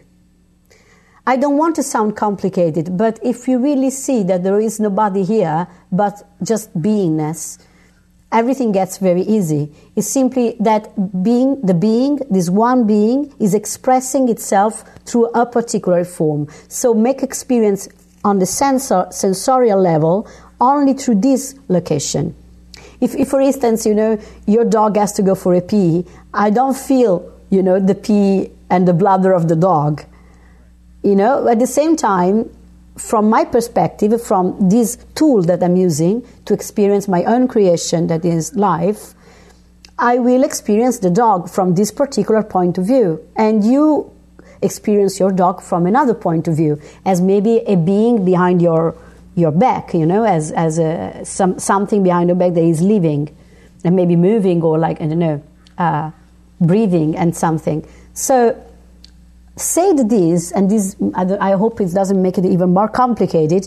There is moments in which you can, like, you know, side viewing, like out of the corner of your eye, yeah, in which you see the entire scene, like the geometrical representation, as Jean Klein was saying, of the entire scene, and you can watch something from many points of view simultaneously. But this can be done just with the corner of your eyes, because if you do that, the body would dissolve into light. And this is what happens when we die. Interesting. There's a couple things I want to say here. I mean, one is, you know, what you're indicating is that we are the divine intelligence that animates all forms, and that there is really nothing other than that. The forms themselves are that. But it somehow functions through a particular form, or this form, or that form. So through this form, the Shakti form, you know, you don't experience the dog needs to pee, but the divine intelligence as expressed in the dog has that experience. So in other words, we don't gain omniscience by having this, in which we know what everybody in the world and in the universe is feeling and thinking and needing and all. We just know what's happening in our particular form. Again, calling it our particular form. Go ahead. Yeah, because we don't meet in the experience, we meet in the known experience. So I am the known experience of your dog. Known, K-N-O-W-N, known. I am the the know experience. We meet in the known experience of our being. We meet into nothingness. We meet in nothingness, okay? And I am the know experience of your dog. And when you live from this, okay, the form seems to answer to that. It's like the manifestation seems to bow, to answer, to reply to this knowing. But it doesn't mean that I'm experiencing what everybody is thinking or feeling. That would be very confusing. That would be omniscience. And the divine, we presume, does experience that. If we could say that the divine, because the divine is experiencing what the moth is experiencing, what the dog is, what the elephant is. It's all those things are sense organs of the infinite. Yes, and that is emptiness. Emptiness is experiencing the moth flying and in love with the flame, and is experiencing the dog that say, oh, when are you bringing me for a walk? Or, like I was experiencing like the cold feet of Shakti, or just the fun of conversation with Rick. God is experiencing it. It's the emptiness. So when you rest in the emptiness, you kind of sense that, but it doesn't mean that you know it, And simultaneously, in the human experience at least, you are experiencing your limitless and your limited function. I think like this question that you made maybe helped to clarify what I said before, in this meeting point as the human being the bridge between form and emptiness. You remain conscious to be the emptiness. At the same time, you are experiencing yourself as human. So I'm experiencing life as Shakti, and I can call that my life, of course, You could even call it yourself, in your relative self, relative expression. Yeah, of course, yeah. At the same time, it's like, you have one tree with like a lot of buds, and the springtime comes, and the springtime make the tree blossom. And you are, at the same time, the springtime bringing the tree to life and make the buds blossom, and you are the bud. You're a particular bud, yeah. So you are experiencing the springtime from the bud point of view, knowing that you are the tree. Yeah. So I guess the reason I get hung up on this point is that it relates to what you were just saying, which is that I don't see why, I don't have a problem with the idea, but I may be totally wrong, that, we have the physical body, we have the senses, we have the organs of action and all that, and that on some subtle level there is a something that associates with this particular body that is like an interface or through which, this body is animated, which is not ultimately what we are, but is some degree of expression, a relative expression that is unique to each being. Yeah. I agree totally with you. Just take off the idea that there is somebody that is having the experience, and then we agree completely. Yeah, I think I can take that off. I mean, That's it. Like it's happening. It's the entire game experiencing itself through one of its character. Yes, and its character consists of these components, which senses, organs of actions, and some kind of jiva or some sort of kernel of individuality, which is not ultimately real, but which is essential to the functioning of that particular expression. Yeah. It's not like it's not really, I would say, a functional ego. I wouldn't call it like that. I would say that it's simply the functioning of the tool, having a sense of like knowing, what is happening to this body? This body needs to eat. But I don't say that. I said, I'm hungry. I'm going to prepare a meal. Go for it. Yeah. So that's helpful. It helps to resolve something that that's been bugging me for some time. If I can say, maybe I would ask myself, is there in my consciousness, I would, if I was you, I would ask this: is a place where I want to land? Is maybe a place where I want to put my feet and land? Something safe to land. Maybe if I land safely here, I can experience everything. I don't know, I have this feeling when you ask me this question that there is maybe this movement. I don't know if it makes sense to you, but... I'm not completely clear on what you're asking or saying. Maybe you could say it slightly differently, maybe?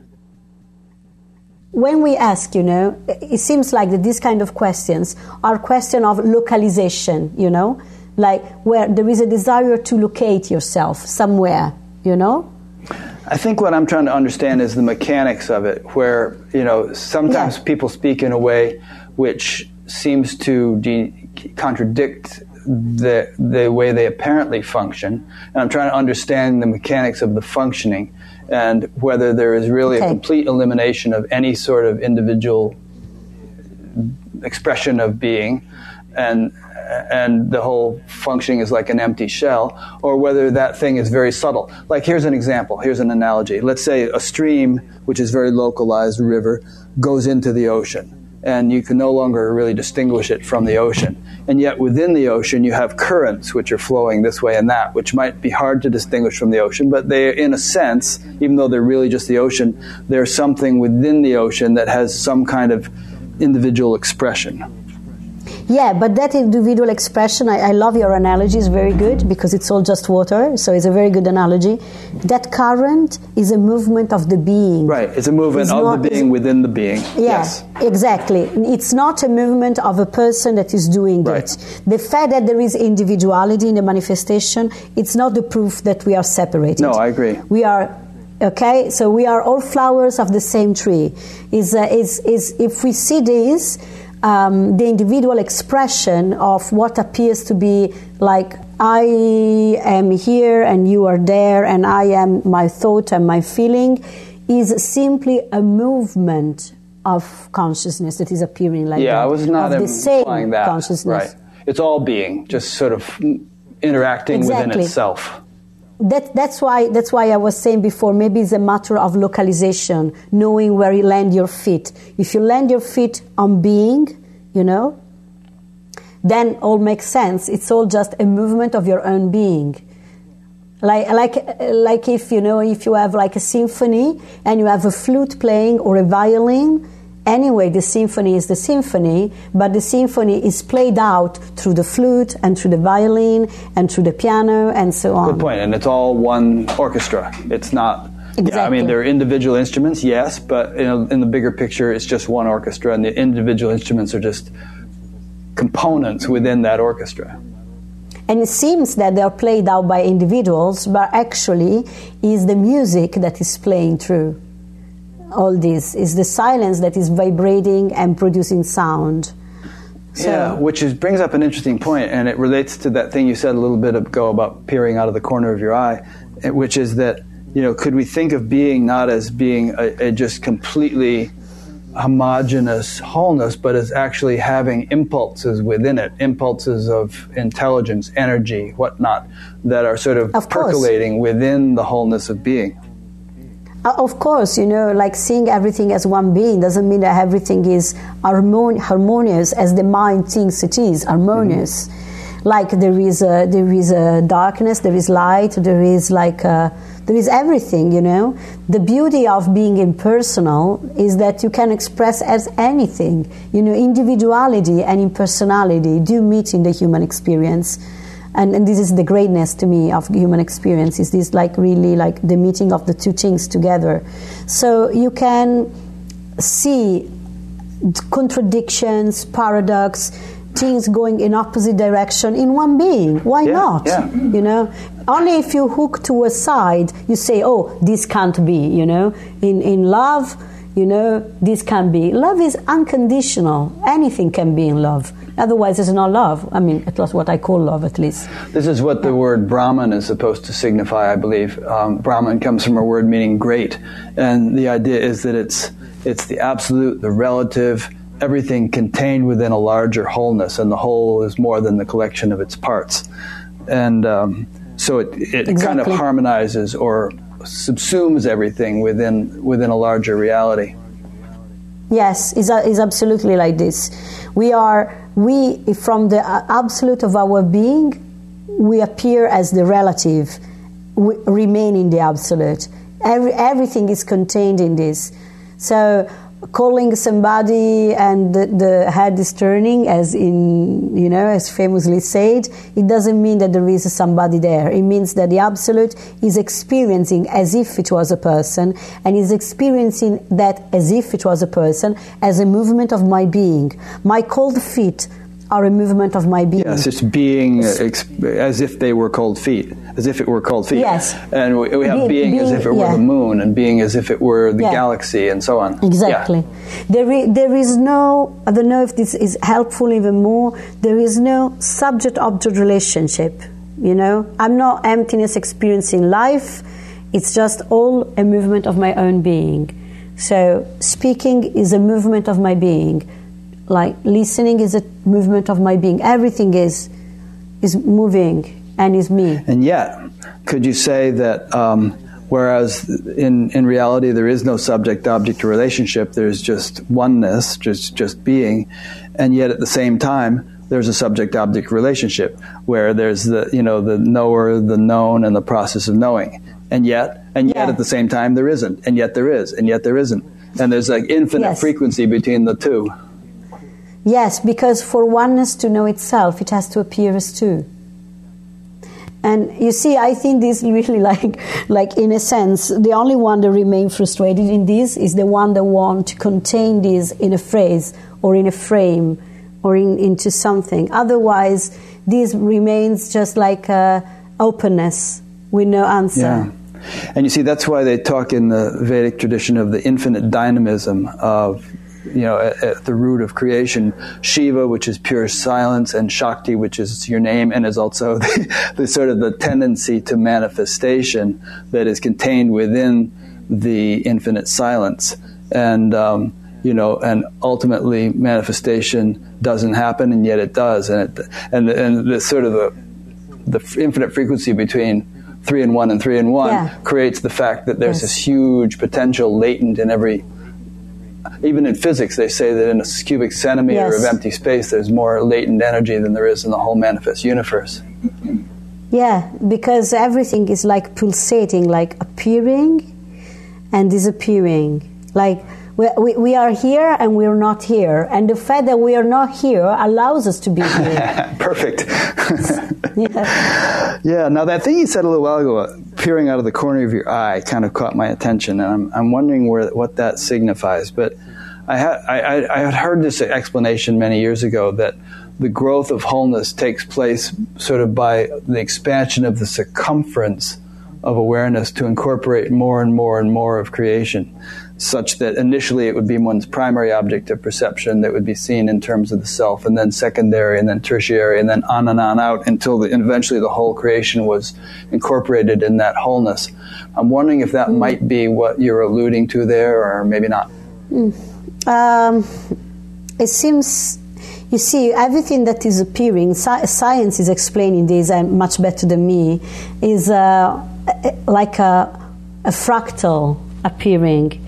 What I was referring to when I speak about geometrical representation, that is actually an expression of Jean Klein, a master I really love and appreciate, is that there can be a moment in which you look at manifestation and you catch the perfection of the manifestation, not because you land on any point of view, but it's like simultaneously you hold for a second whole point of view simultaneously, and you see that all then amounts to nothing, and you die like a climax. You climax in the joy of seeing the perfection of it.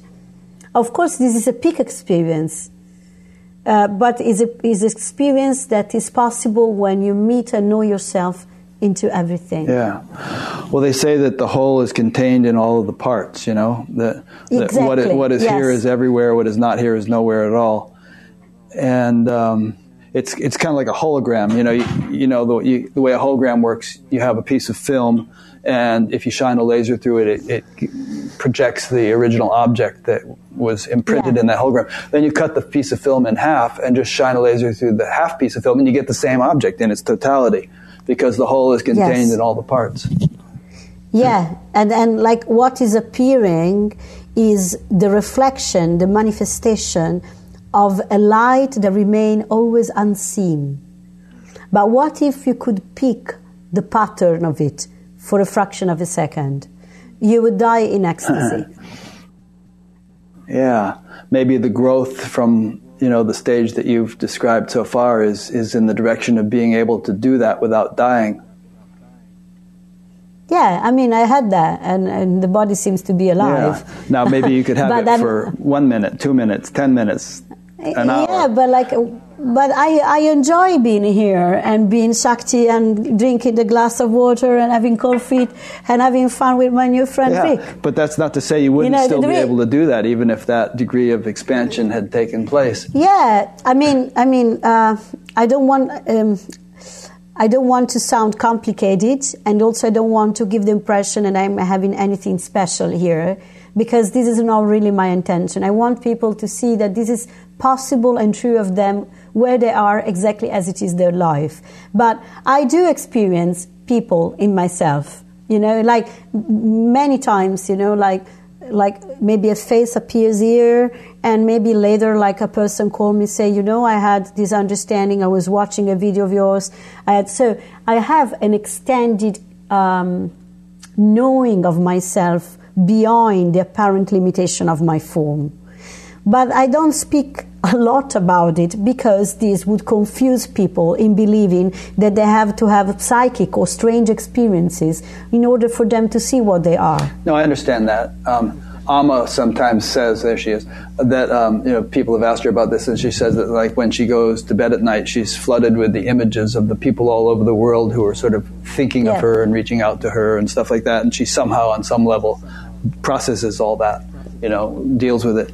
And I don't think it should confuse people or make them feel that, this is some kind of weird special state that they would never attain. I think it's always good to have a vision of possibilities and to really know to what extent human evolution can progress, and not to be unrealistic or unnatural about it and assume that we've attained something we haven't, nor to be discouraged and feel like I'll never attain what that person did, but to just have a clear idea of the roadmap, of what the territory covers.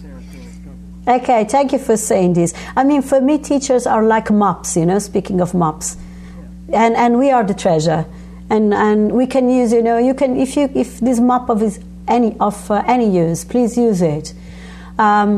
Definitely, like before coming here in the United States, I've been here for now more than a month, and I will go away in March.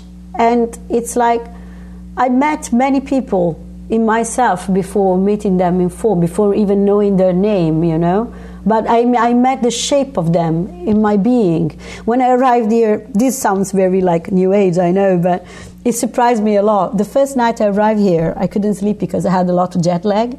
I mean, it was a 9-hour flight. So I was here actually in the same couch. I'm in the house of my friend, watching the bay. There is a San Francisco Bay from the window outside here. And I start I couldn't sleep, so I couldn't make any noise because everybody was sleeping. So I was just watching the view, and I start sensing myself as the bay, and I was starting to sense myself as the ocean. And at a certain point, I sense in myself whales and the consciousness of whales, and I made this amazing contact with them, as if I was kind of speaking with them, that if makes any sense to you. And I'm not the kind of person like a dolphin person or a whale person that, I mean, of course I love all animals, but I've never been in touch with this before. So it surprised me. You're not an animal communicator like some people are. Yeah. Yeah, so I'm making this example to say that the ability of consciousness to know itself in a manifestation is very ample, and it is not limited to the form. So for me, the experience that I had, it was very beautiful and left me with a great love for these animals and what they represent in consciousness. They're in a sense, how to say. Everything is like a seed that is expressing as a form. So I touch the seed of their expression, and I'm so grateful that they exist and the big love that is there in these animals. Huge love for humanity. It's beautiful. And the frequency of the sound is like a love prayer for Earth, for Gaia. This was something that happened in me, and maybe it's all my imagination, but it has been something very real for me in a sense, very strong. And this is just an example, to tell you that you can experience things that are beyond your apparent limitation. But I wouldn't address so much attention towards it, because otherwise you end up believing that it's about having experiences. And it's really about instead meeting life as it is, Sorry if I sounds like very like nitty-gritty, this is a very British word, nitty-gritty, but like very, like ordinary, because sometimes otherwise we lose in the possibility of having like special effects, experiences. And I had I led a endless amount of Kundalini experiences, psychic experiences, many things. Maybe because my body is inclined towards it, it's a function of the body. But it doesn't mean that I'm awakened because of it. It's just it's just kind of just an add-on, sort of. Yeah, because you can have these experiences and not being awakened. You can be very empathic, and be very psychic and not being awakened, and you can be awakened and not having these experiences. And for you, you're just the ordinary, John Smith around the corner, and it's okay, and it's beautiful being John Smith, So, here's an analogy. I mean, let's say that life is like a big territory. And in the territory, there are diamond mines and gold mines and silver mines and all kinds of interesting things that you could explore. But the territory is commanded by a fort in the middle. And if you start exploring all the mines without having first captured the fort, then it's not really your territory. And it can be sort of, you're on shaky ground. The owner of the territory might come and get you or something. So you want to capture the fort first. And then having captured the fort, you can choose if you wish to explore this or that, or just stay in the fort. It's according to your dharma, But that kind of puts things in perspective. So there could be people out there exploring these mines who haven't captured the fort. There could be people who have captured the fort who aren't exploring the mines, or there could be people who are doing both. But at least the capturing the fort is first priority. Yeah, I mean, like the greatest thing that I was advised on was whatever energetic experience you might get, just let it be an experience. Don't play with it. Don't claim it. Don't make a big deal at all. Don't become proud of it. It's just stuff, So this was a great tip because, like, considering the amount of stuff that happened after awakening to the body, like a lot of Kundalini experiences, probably because the body, I haven't done any like purification really before, so it was like full force, Like it would have become confusing me if I would have somebody telling me, oh, it's great you had this because this means this and this. Yeah, I mean, many people are actually experiencing Kundalini, they have Kundalini experiences without knowing what is Kundalini. It's very, very common, as you probably know. More common than what we believe. And maybe they get scared about it. So knowing that maybe what they have, once they have gone to the doctor and seen that there is no disease, of course, that maybe it's something else, is useful. But going in details about it can be very confusing. In my experience. And indulging in it and sort of milking it and, getting into kriyas and shouting and all that stuff, just sort of like over-dramatizing it. I think that can be a hang-up too. I had people experiencing like a spontaneous like mudra and movement of the hands and all that things, can happen. But if you think about it, all these things happen because there is actually an obstacle. The Shakti is trying to work out through the form. So it's actually our signs of resistances, because the greatest realization is nothingness, is silence, is stillness. So being normal and being silent is the greatest achievement, not doing like many like mantras, mudras and kriyas and all that stuff. Yeah, you can imagine Ramana, would he be sitting there going through kriyas or anything? He had arrived, he'd worked it all out. Yeah. And I mean, like, for me, what is important is really for people to see that whatever is their experience, they don't have to be afraid of it. Whatever is the experience, you are the no experience experiencing it. You are nothingness experiencing. You can actually welcome everything in life. You don't have to be afraid of life. This is the greatest thing to me. You should have a confidence, perhaps, that something good is happening, even if you don't completely understand that it's good, but just be patient, be tolerant, persevere. Yeah. Yes. That what is happening is actually a movement of your own being, and it's something that is coming to reveal something to you. that maybe you haven't seen, or something to experience. We tend to apply a meaning to things, in a sense, say, oh, this is happening because so I understand this. It's even beyond that, It's beyond our human understanding. It's meeting life. And maybe some understanding comes out of it. And maybe it's just like, I just did it, It just happened. This has been my life. There's something cool about that whale experience you had that I'm just tempted to say, which is that to me, I don't think it was your imagination. I feel like you probably were having a real experience, but what it indicates or signifies is that, whereas, let's say, the iceberg, it appears very small above the water, but as you go deeper, it turns out to be much bigger than it appears. So the capacity of our senses, which is very limited on the gross level just through the physical body, if we get down to the subtler level of the senses, expands out to include a much greater range than the physical body could possibly experience. This is the tip of the sunbeams. Right. Tip of the iceberg or the sunbeams or whatever metaphor we want to use.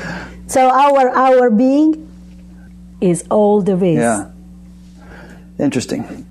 Okay, well, this has been totally delightful, and we could go on for another 2 hours. Thank you. But like the dog you alluded to, perhaps we both have to pee. I don't know. I was sensing it. No, I'm joking. But I'm sure we'll do another one someday, especially since you have this attitude, which I agree with, that there's no end to it. So it's interesting to consider. I mean, I've talked to people at the end of interviews and said, well, where do you think we'll go from here? And they say, where could it go? This is it. But, I have a feeling like if I were to talk to you in 5 years, we'd have a whole new conversation based upon everything that had unfolded in the last 5 years. Probably. Where I'm heading to, and I'm leaving you with this, is really like how when you really belong to your true self, how really like the form and the manifestation, the physical form is reformed in a new way. It's totally transformed, and it actually can be transformed to the point. Theoretically, there are tales of this in the traditional things of becoming a celestial body instead of just a physical, gross flesh and blood body. It is like that. But because it's something I'm still inquiring with myself. I tell you in 5 years. We'll just be sitting here in our light bodies in 5 years. Or maybe we're just here having coffee and say, how is your dog? It's still there. You have a new dog. And it would be great anyway. You're coming to the SAND conference in October? And so I'll see you out there. And maybe some of the people watching or listening to this would like to come. It's always a great fun to go to that conference and get together with everybody. Absolutely. Sandra, I don't know if I can mention it. Yeah. Sandra, I always promote SAND. I always like.